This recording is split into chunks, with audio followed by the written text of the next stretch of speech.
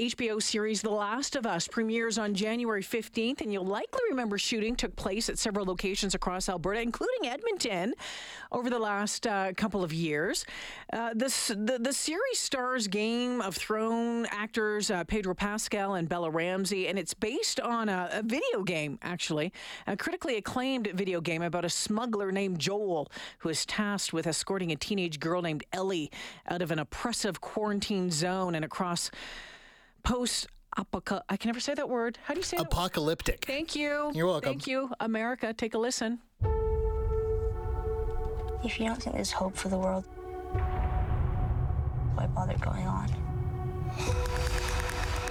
You haven't seen the world, so you don't know. You keep going for family. I'm not family. No. You're cargo. All right. Our first guest says the size and scope of this series is expected to help attract more Hollywood blockbusters to the province.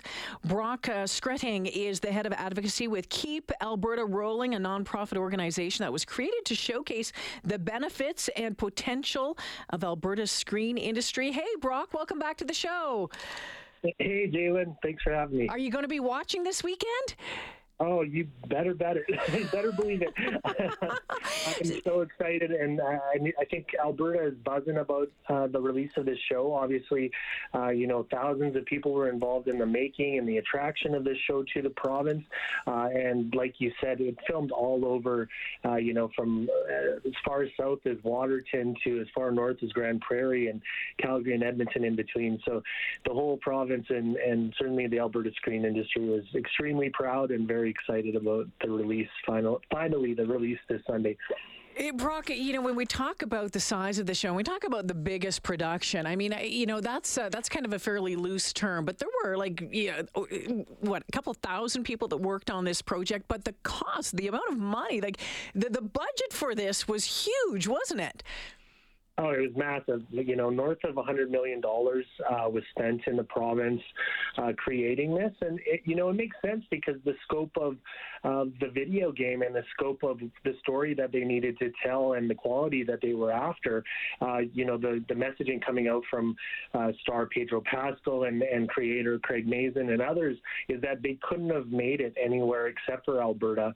Like I said, hundreds of millions of dollars and thousands of people put to work. So why couldn't they have made it anywhere else? I think the main thing is, diversity of locations. So when I mentioned, how far south and how far north they went, they were looking for a wide scope of locations to tell this story. It's a post-apocalyptic video game that, a lot of the crew were also extremely big fans of, and it's very well known.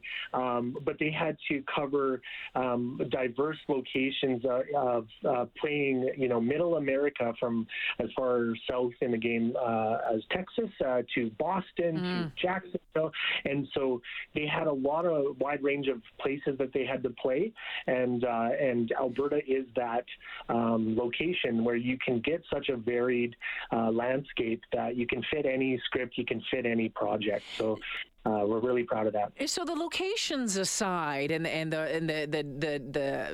diversity of the locations, what else right now is resulting in the success of of Alberta when it comes to film and screen? Why is it being one of the ones that producers are turning to?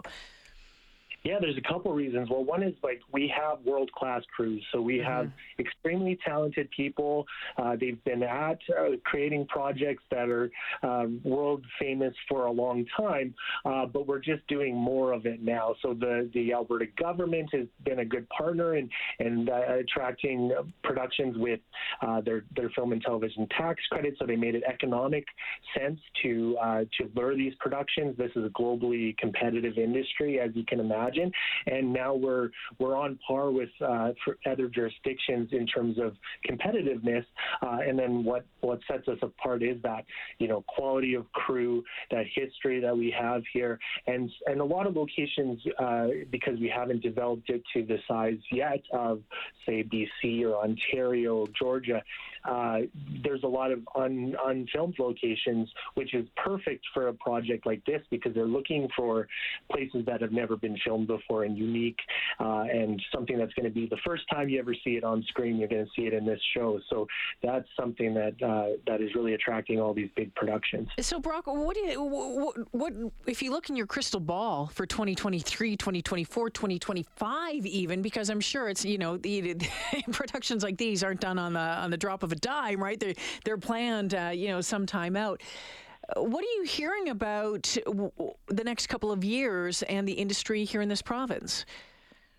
Yeah, the outlook looks really promising, so there's lots of scouts going on. There's obviously for NDA reasons, we can't always announce things, but the interest is there. The buzz is there in Hollywood and beyond. There's all these different streaming services, and they're looking for content, and they're looking for new jurisdictions to make things, and Alberta really fits the bill and checks off a lot of boxes. So as an industry, all the various associations and commissions and unions and guilds and all the different groups that contribute to making this industry great have been really working together to, make sure that we're working sustainably. What is our green plan? What is our plan to grow the crew base? Different areas that we can work together to continue to attract these productions, and it's working. The industry has taken notice, and I think that projects such as this are,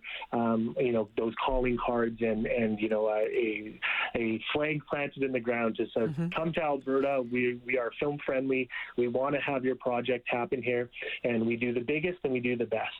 Brock, before I let you go, is there money to be made? Is there careers to be had in this province and being able to stay in this province when it comes to TV and film?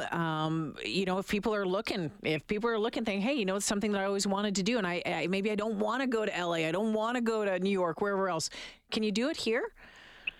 I'd say now is the best time ever in the history of Alberta to get involved in the screen industry. We're on that upward growth trajectory. So if you get in, and it doesn't have to just be, directing or acting or camera work.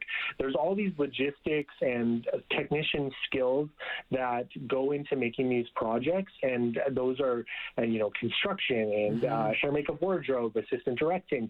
You could be a location scout. You can be a driver, you can be a electrician. So all these different things that are skills that you maybe don't first think of the film industry of what to apply them to. They're needed to make these these massive projects because it's world building, right? But yeah. I also wanted to say it's not just massive projects that Alberta is succeeding at. And in the Edmonton example, just this weekend, filmmaker Kyle Edward Ball has a film that he made for $15,000. So he made for A Song and a Prayer with his friends and family, and it was called Skinamarink. Yes. It is taking off. It's like a horror, I don't know, the trailer that I saw was terrifying, and it's taking off on horror TikTok and Variety and all these horror podcasts, and to see a local creative be able to succeed like that in Alberta, that just shows the buzz that is in the province right now. Oh, I love it. I read about that film as well a couple of days ago, and the horror genre isn't my thing, so I'll let someone else do the reviews on it. Brock, great to talk with you again. I think the last time we talked was October of 2021, kind of smack dab in the middle of COVID, and we were talking about The Last of Us as well. So it's nice to talk with you as we are on the verge of the premiere. Looking forward to hearing all about it after the 15th. Let's talk again soon. Thanks for this. Can't wait. Thanks so much for having me on, and always good to hear your voice.